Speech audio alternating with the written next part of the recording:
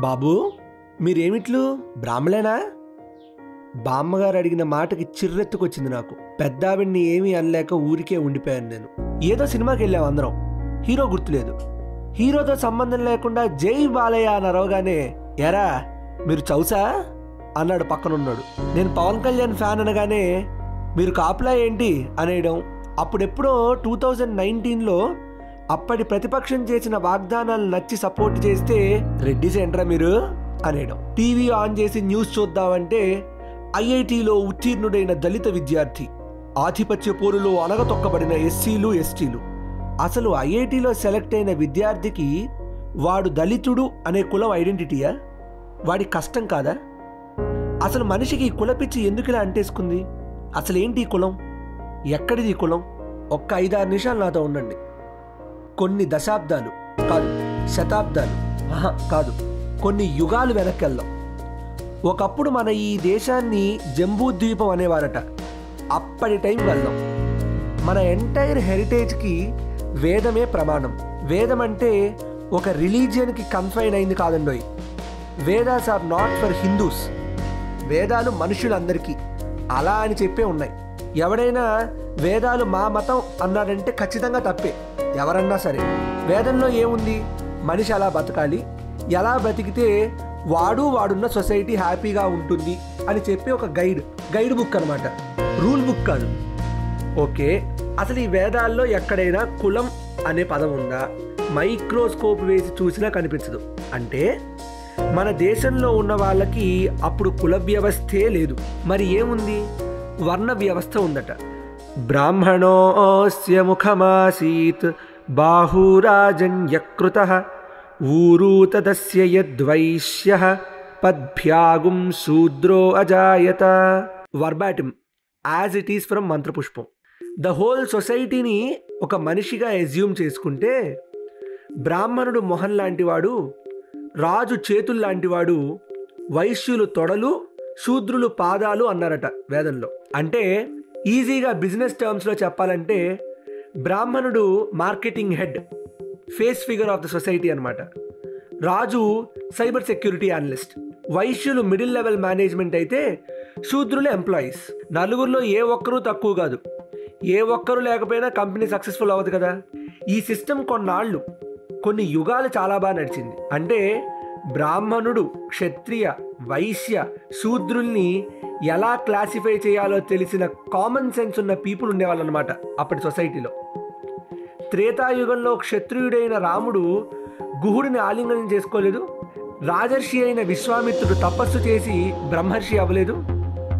అయితే అంతా బాగానే ఉంటే ఈ డిస్కషన్ ఎందుకు? ద్వాపర యుగం రానే వచ్చింది. యుగం చివరిలో ఆధిపత్య పోరు కోసం బ్రాహ్మణులు వారి కొడుకుల్ని బ్రాహ్మణులుగా డిక్లేర్ చేసుకుంటూ వచ్చారు. అంటే ప్రొఫిషియన్సీతో కాకుండా బర్త్తో వర్ణాన్ని క్లాసిఫై చేయడం స్టార్ట్ చేశారు.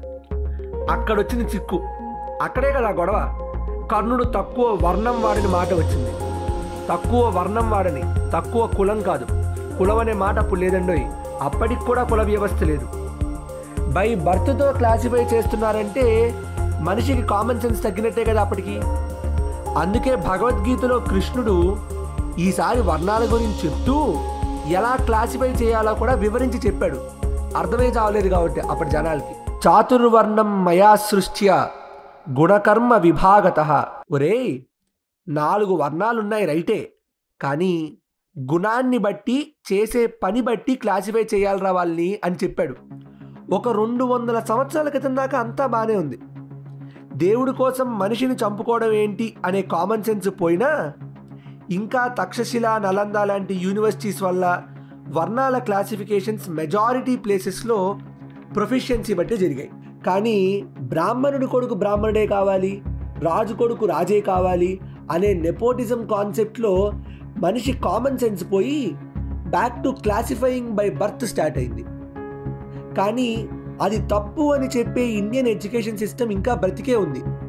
It was very weak but existed at least till 1800s. But then 2nd February 1835 there entered Thomas Babington Macaulay, the famous Minute on Education in India speech. వీళ్ళు భారతీయులు, తెలియగల వాళ్ళు, వీళ్ళ ఎడ్యుకేషన్ సిస్టమ్ని పాడు చేస్తే తప్ప వీళ్ళు మళ్ళీ కిందకి రారు, వీళ్ళలో వీళ్ళే కొట్టుకుంటారు అప్పుడు అనే డివైడ్ అండ్ రూల్ పాలసీ. ఆధిపత్య పోరుతో కొంచెం, నేను రాజుని సో నా కొడుకే రాజు కావాలి అనే మనిషి స్వార్థపు నెపోటిజంతో కొంచెం, మనిషికి మధ్య పెరిగిన విద్వేషంతో కొంచెం. అప్పటికే సమాజం విచ్ఛిన్నమైనా చెప్పడానికి మన విద్యా వ్యవస్థ అనేది ఒకటి ఉండేది. అది కాస్త సైమల్టేనియస్గా డిస్ట్రాయ్ చేయబడేసరికి మనకు ఉండాల్సిన కామన్ సెన్స్ కూడా పోయి కులాల పేర్లతో విడిపోయి కొట్టుకుంటున్నాం. అప్పటి నుంచి ఇవాళకి కూడా లేదని చెప్పకండి, ఉంది ఇంకా. 2022 మనం ఉన్నత చదువులని రాష్ట్రాలు దేశాలు దాటి వెళ్తున్నాం, ఎంతో డెవలప్ అవుతున్నాం. మరి మన మనస్సులో మాత్రం ఇరుకైన గోడలు ఎందుకు? ఇంకా కులమనే కంచె వేసుకుంటే ఇంత చదువు ఇంత సంస్కారం వ్యర్థం కదా. 16th సెంచరీలో కృష్ణదేవరాయల టైంలో కూడా లేని కుల వ్యవస్థ పరాయి పాలన వల్ల కాదా ఇంత విడగొట్టింది మనల్ని? ఉన్నవి 4 వర్ణాలు, అవి కూడా ఎవరికీ పుట్టుకతో రావు, పనిని బట్టి రావాలి. వేదం చెప్పింది ఇదే, మనకి వేదమే ప్రమాణం. ఇదంతా కాదురా, వేదాల్లో పంచముడు అన్నారు కదా, వాడిని ఊరవతలే పెట్టేవారుగా, అది హేట్రెడ్ కాదా అంటే దానికి సమాధానం డెఫినేషన్లోనే ఉంది. స్కిల్ బట్టి ఏదో ఒక 4 వర్ణాల్లో వస్తే సరే, ఎందులోకి రాకుండా అసలు వీడు ఎందుకు పనికి రాకపోతే వాడిని పంచముడు అన్నారు. పంచముడు అంటే 5వ వాడని, ఈ 4 వర్ణాలు కాకుండా ఇంకో వాడని. వాడి నుంచి ఎవరు ఏమి ఎక్స్పెక్ట్ చేయరు, ఎందుకంటే వాడికి ఏమీ రాదు కాబట్టి. కానీ ఈ 4 వర్ణాల వాళ్ళు పనిచేయాల్సింది వాళ్ళలాంటి వాళ్ళ కోసమే. వాళ్ళని చూసుకునే బాధ్యత ఈ 4 వర్ణాల పీపుల్దే. అందరూ ప్రేమించాల్సింది వాడినే. అందుకే గాంధీ గారు అన్నట్లు నిజంగా వారు హరిజనులే, దేవుని బిడ్డలే. పంచములు అంటరాని వాళ్ళు, వాళ్ళని గుళ్ళకు రానివ్వకూడదు, ఇలాంటి చెత్తంతా కొంతమంది సోకాల్డ్ పండితులు కూర్చొని కంపైల్ చేసిన మనుస్మృతిలో ఉన్నా తప్పే. మనుధర్మం రైటు. మనుధర్మం అంటే మనిషి ఎలా బతకాలో చెప్పే ధర్మం, అది వేదంలో ఉంది. మనుస్మృతి అంటే మను అది చెప్పాడు ఇది చెప్పాడు అని వీళ్ళు ఎజ్యూమ్ చేసుకొని మేము గొప్ప మేమే గొప్ప అనుకునే సమ్ సోకాల్డ్ పండితులు రాసిన ఒక కంపైలేషన్ తప్ప మనువు చెప్పిన విషయాలు అన్నీ అందులో లేవు. అందులో తప్పులున్నాయనుకోండి, మనుస్మృతిలో తప్పులుంటే మన కామన్ సెన్స్కి దూరంగా వేదానికి దూరంగా ఉంటే నిర్మోహమాటంగా ఖండించాల్సిందే, తప్పే లేదు. అయితే మనకి ఇప్పుడు ఏది రైటు ఏది రాంగ్ అనే కామన్ సెన్సే తగ్గిపోయింది. ఎందుకంటే we don't have our education system with us. ఓ చిన్న హెల్ప్, ఇప్పటిదాకా నేను చెప్పిన విషయాలు మీకు తెలిసుండొచ్చు, తెలియకపోవచ్చు, లేదా కొంచెం కన్ఫ్యూజన్ అయినా క్లియర్ అయి ఉండొచ్చు. ఇది ఎంతమందికి కుదిరితే అంతమందికి పంపండి. మీ క్వశ్చన్స్ వాళ్ళ క్వశ్చన్స్ అన్నీ కమెంట్స్ బాక్స్లో పెట్టండి. ఆర్గ్యుమెంట్స్ లేని డిస్కషన్ ఎన్వైరన్మెంట్ పెట్టుకుందాం. చివరిగా ఒక్క మాట, యుగపురుషుడు శ్రీశ్రీ చెప్పిన మాటల్ని 30 ఏళ్ల క్రితం రుద్రవేణిలో బాస్ చెప్పాడు.